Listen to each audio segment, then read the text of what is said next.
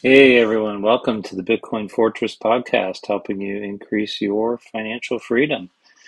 This is episode 20, recorded on June 4th, 2022. This podcast is for entertainment only and is not investing advice, so please do your own homework. So for this episode, we'll go through the market update. We've got some Bitcoin news, New York Bitcoin mining ban. Janet Yellen admits she was wrong on transitory inflation, and Bitcoin bounces as analyst presents stock to flow Bitcoin price model rehash. And then I'm going to finish up talking about Bitcoin price. So we'll review historical chart, look at the stock to flow model, talk about Jurian Timmer's recent new take on the supply and demand model, and talk about a couple other folks' projections on the Bitcoin price. Okay, so moving right into it, the market update. Stocks fell sharply on Friday to cap their eighth weekly loss out of the last nine, as a stronger than expected report on U.S. non-farm payrolls suggested the labor market remains robust enough for the Federal Reserve to raise rates quickly. The benchmark 10-year Treasury yield climbed above 2.9% after the report, leading to outsized losses among tech stocks. Sentiment was also hurt by a report that Tesla's Elon Musk may be considering job cuts on worries over the economic outlook.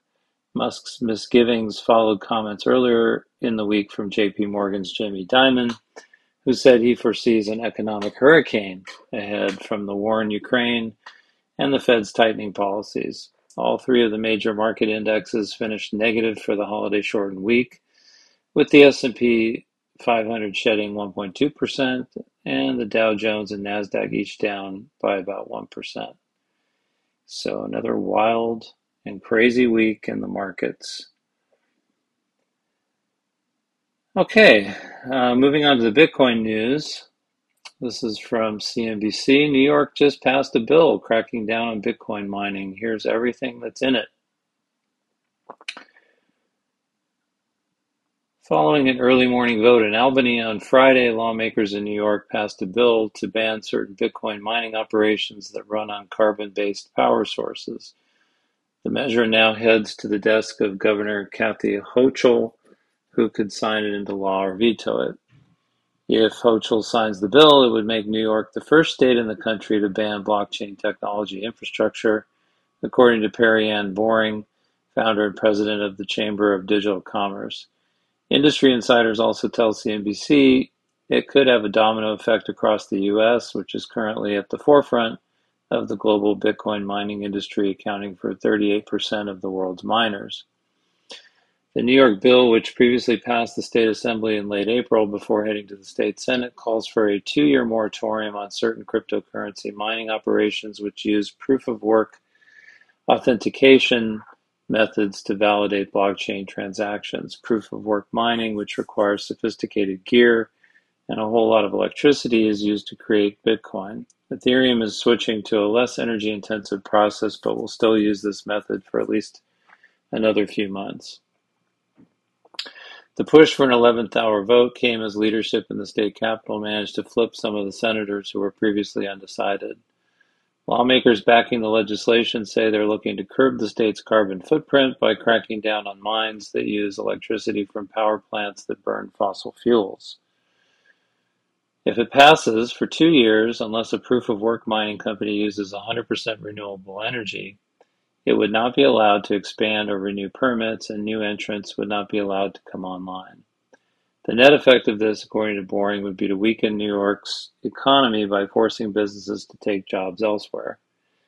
This is a significant setback for the state and will stifle its future as a leader in technology and global financial services. More importantly, this decision will eliminate critical union jobs and further disenfranchise financial access to the many underbanked populations living in Empire State, Boring tells CNBC.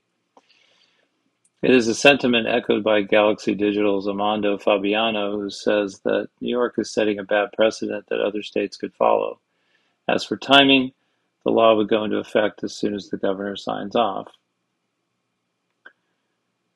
One section of the bill involves conducting a statewide study of the environmental impact of proof-of-work mining operations on New York's ability to reach aggressive climate goals set under the Climate Leadership and Community Protection Act, which requires New York's greenhouse gas emissions to be cut by 85% by 2050. Boring tells CNBC the recent swell of support in favor of this year's proposed ban has a whole lot to do with this mandate to transition to sustainable energy. Proof-of-work mining has the potential to lead the global transition to more sustainable energy, Boring told CNBC's Crypto World, pointing to the irony of the moratorium. The Bitcoin mining industry is actually leading in terms of compliance with the act.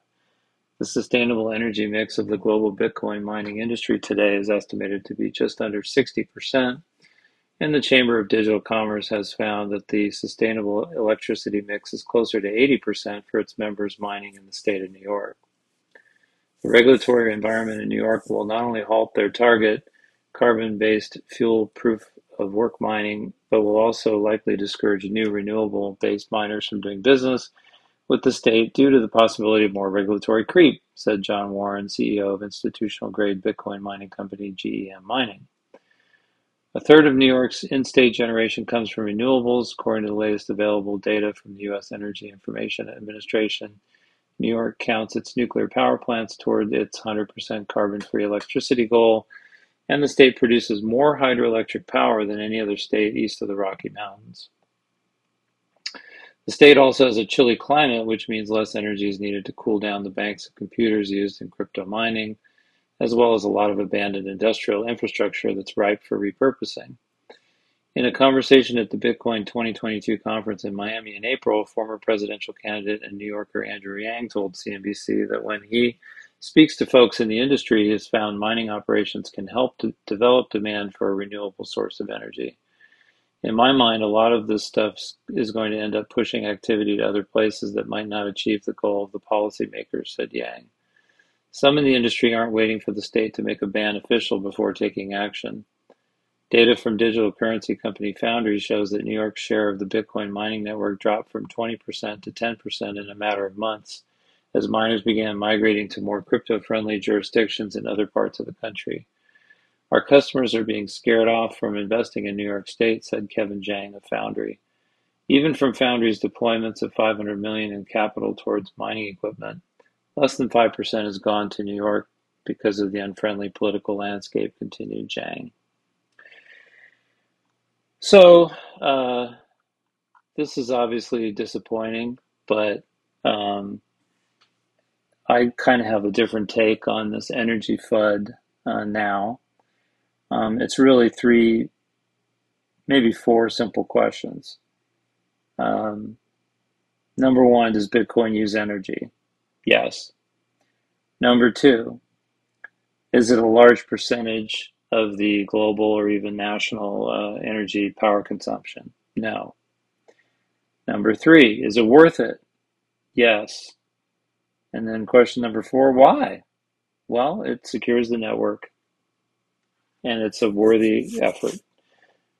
So all this talk about renewable, non-renewable, really, it is true that Bitcoin can encourage renewable energy because it doesn't need to be located where the people are. It can be located wherever the energy is cheap and plentiful. And in fact, that's how the economics of mining Bitcoin works. You can't make money mining Bitcoin if you're paying retail price for power. You have to get the cheapest possible power. Where's the cheapest possible power? Hydroelectric plants that are located far away from populations. Deserts where there's lots of solar power or lots of wind, or a nuclear power plant in the middle of nowhere. You could mine Bitcoin there, and so anyway, but those are my thoughts on that. Moving on, also from CNBC, Yellen says the administration is fighting inflation, admits she was wrong that it was transitory. And so this article here is just, again, another reason why, you want to have Bitcoin in your portfolio because, the the government knows that by printing all this money, by giving it to people during the pandemic, um, it's created inflation, and they haven't really been honest about it. And now it's too big to ignore, so they have to come out and acknowledge it. And it almost feels like Yellen's being the fall guy here. So anyway, here's the article. Treasury Secretary Janet Yellen emphasized that the White House has several strategies ready to go that will reduce an inflation burden she conceded is too high on Americans. In an interview Tuesday with CNBC's Becky Quick, Yellen listed efforts aimed at prescription drug costs, the budget deficit. By the way, prescription drug costs are, big expense for some people, but it's not like as big as food or gas or housing. The budget deficit, and oil production that could bring down prices running near the fastest pace since the early days of the Reagan administration. The remarks came the same day President Joe Biden met with Yellen and Federal Reserve Chairman Jerome Powell, whose institution has begun fighting inflation with interest rate hikes. The president emphasized his intention to do everything he can to lower the costs that Americans face for important items in their budget, Yellen said in describing the meeting. She noted prescription drugs, for utility bills, things where the president acting in his own or working with Congress can make a difference, and also his support for deficit reduction. And again, I think prescription drugs and utility bills is a distraction. I mean, that's not really where people are spending their money. In both a statement before the meeting and an op-ed piece for the Wall Street Journal, Biden stressed the Fed's role in bringing down prices. In other words, blame the Fed for inflation. The Journal piece specifically said, first, the Federal Reserve has a primary responsibility to control inflation. Meanwhile, Yellen, who was Powell's immediate predecessor as head of the central bank, also noted that responsibility. The Fed has a dual mandate and it is maximum employment and price stability. I think that's the way it's phrased in the law, she said in the interview that aired Wednesday on Squawk Box. But we are at full employment. We have a very strong labor market. That's been achieved, but inflation is way too high, and it's really a big burden on American households. And so maintaining full employment while bringing inflation down, that's the president's priority, and I believe that's consistent with how the Fed sees its programs. For its part, the Fed has approved 2 rate hikes this year totaling 75 basis points. Officials have indicated that additional 50 basis point increases are likely over the next several meetings, after which the central bank can evaluate the impact that monetary policy tightening is having.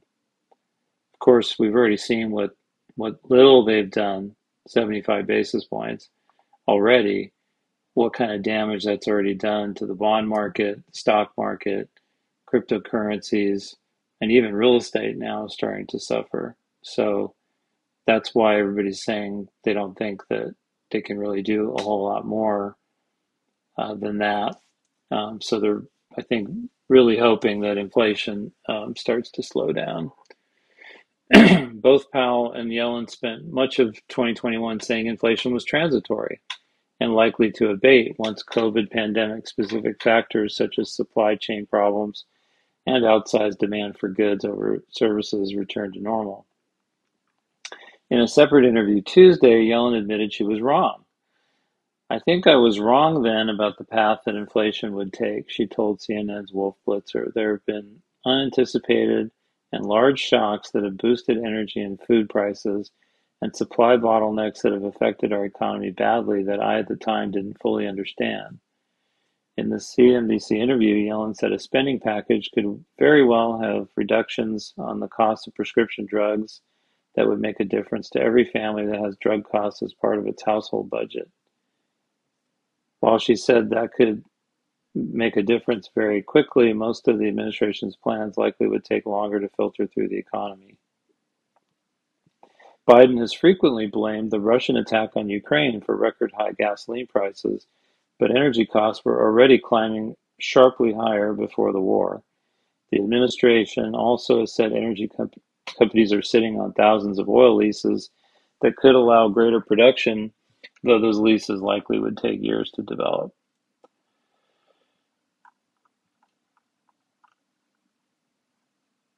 Okay, and then moving on, the next article here, Bitcoin bounces to 30.7K as analysts present stock to flow BTC price model rehash.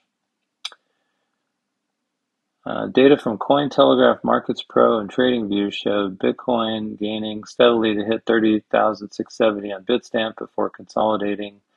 The mood among stocks was more solid during the June 2nd session, with the S&P 500 reclaiming the majority of its lost ground over the past month. The Nasdaq Composite Index ended up 2.7%. Analyzing the crypto market cap compared to the Nasdaq, popular analyst TechDev noted what could be an incoming inflection point. Fellow trader and analyst Pentoshi, meanwhile, issued a sobering outlook for the S&P 500 on weekly timeframes going forward. Bitcoin itself continued to face calls for retracement, which would eclipse May's 23,800 lows. Crypto Tony still targeted between 22,000 and 24,000, demanding a break of a trend line currently near 32,500 to consider long scalping. Bitcoin held to the 30,000 level, so long would be an intact from the 29.3 region, Cointelegraph contributor Michael Van de Poppe added in his short-term strategy. Zooming out, one on-chain analyst became the latest to take on the increasingly controversial stock-to-flow BTC price model. Having failed to validate its 100,000 year-end prediction in 2021, stock-to-flow has become increasingly sidelined as its creator Plan B fields criticism. While acknowledging the model's potential shortcomings, Jurriën Timmer, head of global macro at on-chain analytics firm Glassnode, revisited it, offering a tweak that he argued would serve to increase its utility. It's time for a fresh take on Bitcoin supply-demand dynamics, a dedicated Twitter thread began. Timmer proposed taking into account Bitcoin's supply curve to produce more conservative trajectory for price growth. The result, he considered, had retroactively already captured Bitcoin price action more accurately than the raw stock-to-flow projections. If accurate, it suggests still robust but less pie-in-the-sky upside than before, maybe even several years of sideways in line with the halving cycle, and likely continued volatility, he continued. Plan B had noted that the May monthly close had been Bitcoin's lowest since December 2020. As Cointelegraph reported, the next block subsidy halving event is increasingly figuring as a line in the sand for a return to bullish strength. So I'll talk a little bit more about the Jurriën Timmer analysis later on as I get into Bitcoin price, but I thought this was kind of an interesting piece. There's a lot of opinions out there about short-term price action, but what's really more important if you're investing in Bitcoin is the long-term outlook. Okay, so then moving on, we'll talk about Bitcoin price, and I will include a link in the show notes to my Substack because I'll have some charts in there that I won't obviously be able to show you, but I'll try to walk through the data as best I can. Um, so basically, I've written a lot about why Bitcoin's a good asset to own as part of a diversified portfolio. I think a lot of people would agree with me, not just the hardcore Bitcoiners, that Bitcoin has three really key qualities. One is it can be self-custodied and held outside the banking system, and that's a good hedge if you don't trust global central planners, and I think like gold bugs and libertarians would understand that concept pretty well. It's also absolute scarcity and a fixed supply, and it can be transferred peer-to-peer without an intermediary. So the one thing we know, the supply is fixed at 21 million. That's when eventually, when all the Bitcoin is mined, how much will be outstanding. But the one thing that's hard to determine with Bitcoin is the demand for it, both short term and long term. So clearly, adoption globally is the main driver of demand over the long haul, and in the short term, monetary policy, correlation with other markets, it's been correlated in the past with, for example, with Nasdaq, speculation, and then action by large owners, Bitcoin, the whales, will create, a lot of short-term price volatility. Now, I haven't talked much about price action in the past. I'm more focused on the bigger reasons to own Bitcoin. But I think everyone gets interested in Bitcoin for the number to go up, and then they stay for for the revolution, as they say. So I wanted to devote this discussion really to just a recap of historical price action, and then we'll go through the stock to flow model, and then this newer take from Jerry and Timmer, and then a couple other price targets. So the historical price of Bitcoin, it's bouncy, and so when you look at it just on the regular chart, it starts out at a very low level, kind of spikes, goes down, and it kind of goes into a double peak, and it kind of flattens out. When you look at a logarithmic chart, which is a better way to look at something with this amount of volatility, you see more of a smoother long-term upward trend, which is what we've seen, with Bitcoin since it was first came out. So I first got involved in Bitcoin, of course, at the peak of the last cycle in 2017. I think I made my first purchase at the peak, which was around $20,000 in December 2017.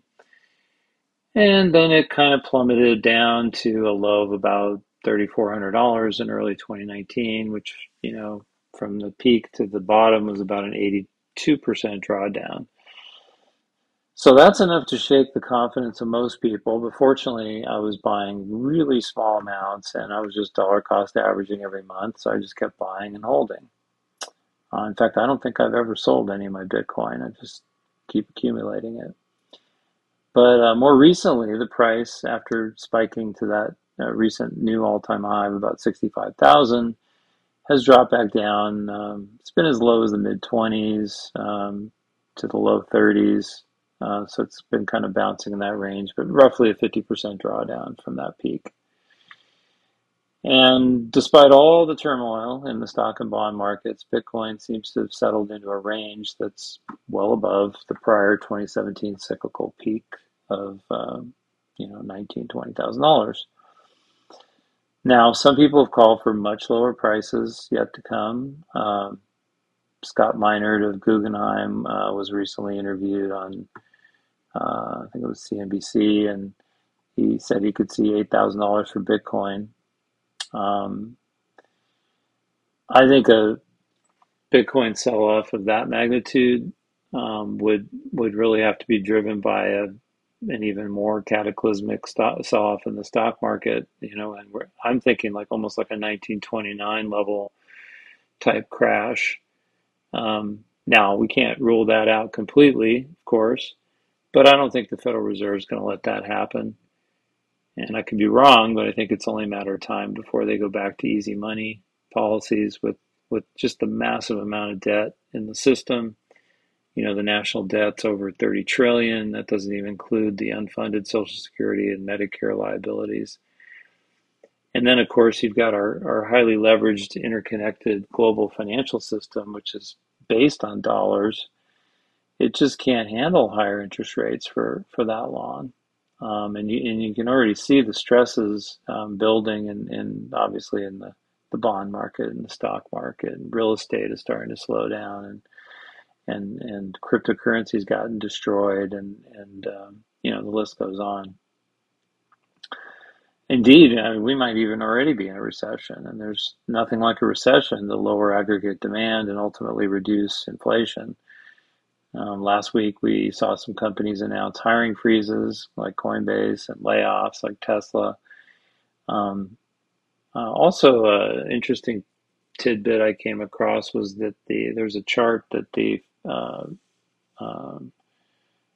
Fed puts out on their data on demand for vehicles and heavy trucks. And both of those are showing a pretty pronounced downtrend, um, you know, from the peak, I guess, in early 2021 as we recovered from the pandemic. So that would certainly indicate that there's weakening demand, and the economy is slowing as people pull back on those purchases, especially the heavy trucks, because that has to do more with supply chain and logistics. So it seems like we're likely soon to see a decrease in the rate of growth of inflation. So maybe it goes down to 5 or 6% from where it is now, over 8%, and that would most likely give the Fed cover to pivot back to looser financial conditions. That should not only calm the markets, that would probably result in the markets taking off, since the Fed put, as they call it, would be back in place. Um, anyway, so moving on, the stock to flow model is one tool that Bitcoiners have used to try to estimate the trajectory of Bitcoin price as adoption unfolds. Basically, it models the stock, which is Bitcoins currently in circulation, and the flow, Bitcoins to be mined in the future. Future Bitcoin issuance increases at a slower rate with each halving cycle when mining rewards are reduced by half every 4 years. Ultimately, the total amount issued peaks at 21 million. CoinGlass kind of goes into more detail. This is just a kind of a direct quote from them, but this model treats Bitcoin as being comparable to commodities such as gold, silver, or platinum. These are known as store value commodities because they retain value over long time frames due to their relative scarcity. It is difficult to significantly increase their supply, i.e., the process of searching for gold and then mining it is expensive and takes time. Bitcoin is similar because it is also scarce. In fact, it is the first ever scarce digital object to exist.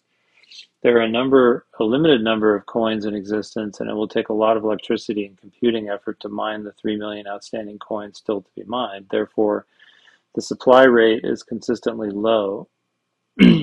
Stock to flow ratios are used to evaluate the current stock of a commodity, total amount currently available, against the flow of new production, amount mined that specific year. For store value commodities like gold, platinum, or silver, a high ratio indicates they are mostly not consumed in industrial applications. Instead, the majority is stored as a monetary hedge, thus driving up the stock to flow ratio. A higher ratio indicates that the commodity is increasingly scarce and therefore more valuable as a store of value. So when you look at the stock to flow chart, you can, and you'll have to imagine this, but you can look at the post if you want to check it out later. Bitcoin shows clear cyclical peaks in the bull markets in 2013 and 2017, where it rises well above the stock to flow line. Then it reverts back to the line, dips below before returning back to the trend line. So we're currently trending below that line now, which is why a lot of people have drawn into question whether or not the stock to flow model is accurate. But in some ways, it's not surprising since everybody generally agrees Bitcoin is, and other cryptocurrencies for that matter, not to mention stocks and bonds, are currently in a bear market. So, and then this particular stock to flow model peaks or rises too, I should say, because it continues to rise after that at a fairly low rate. But it rises to 700,000 per coin by mid 2025. So just this past week, as I mentioned earlier, Jurrien Timmer, who's the director of global macro at Fidelity, he's a pretty strong Bitcoin supporter, came out with this new take on the Bitcoin supply and demand model. By looking at adoption curves of similar technologies, thinking of Bitcoin as internet payment technology that's analogous to mobile phones or the internet in general, he suggests that perhaps Bitcoin's growth curve is more mature than he previously thought. And based on that assumption, he suggests that the price in the next 5 years would be 71,000 if using the internet model, 307,000 using a modified supply model, and 578,000 using the mobile phone model, which he deems a quote, more viable analog. Now, there are others with more aggressive price targets, including Kathy Wood, who was recently quoted in an interview on Yahoo Finance, seeing the price target of 1 million between 2026 to 2030, due to institutional investment adoption driving the relatively small market cap higher, with just a small reallocation, 2 to 2.5%, from other assets such as bonds, stocks, and real estate. So she kind of comes at it from a different angle. And I did mention last week in my podcast that JP Morgan recently announced that Bitcoin is its preferred alternative asset over real estate, which, again, bullish for adoption. Another person I follow, Arthur Hayes, who's co-founder of 100X, he also has a $1 million price target for Bitcoin, mostly driven by macro forces that will be unleashed when, not if, the Fed pivots back to easy money policy for some of the reasons that I outlined earlier. He also sees pretty moderate downside risk from current levels. So that's kind of interesting as well. So in summary, then, with current prices hovering around 30,000, in almost any of the scenarios that I laid out, Bitcoin represents an investment that presents relatively low downside risk relative to its upside. So some traders call that asymmetric. When you add in all the other reasons to own Bitcoin, including censorship resistance, scarcity, peer-to-peer transfer without an intermediary, and self-custody, I actually think it's more risky not to have some Bitcoin than it is to have some in your portfolio. People in the developing world have already learned about the benefits of Bitcoin as they faced hyperinflation, collapsing currencies, capital controls, and authoritarian governments. The Western developed countries have not had to deal with these situations historically, but that might not always be the case, especially with massive and growing national debts. As I talked about last week, we shouldn't think that it can happen here. Obviously, you need to make decisions about your allocation percentage, and if you can't sleep at night, you probably have too much Bitcoin in your portfolio. But if you're interested, you might want to check out my monthly asset allocation updates in my Substack. If you're interested how I maintain a diversified portfolio that's designed for times like these. And also last week I talked about diversifying your life and assets internationally if you're interested in that as well.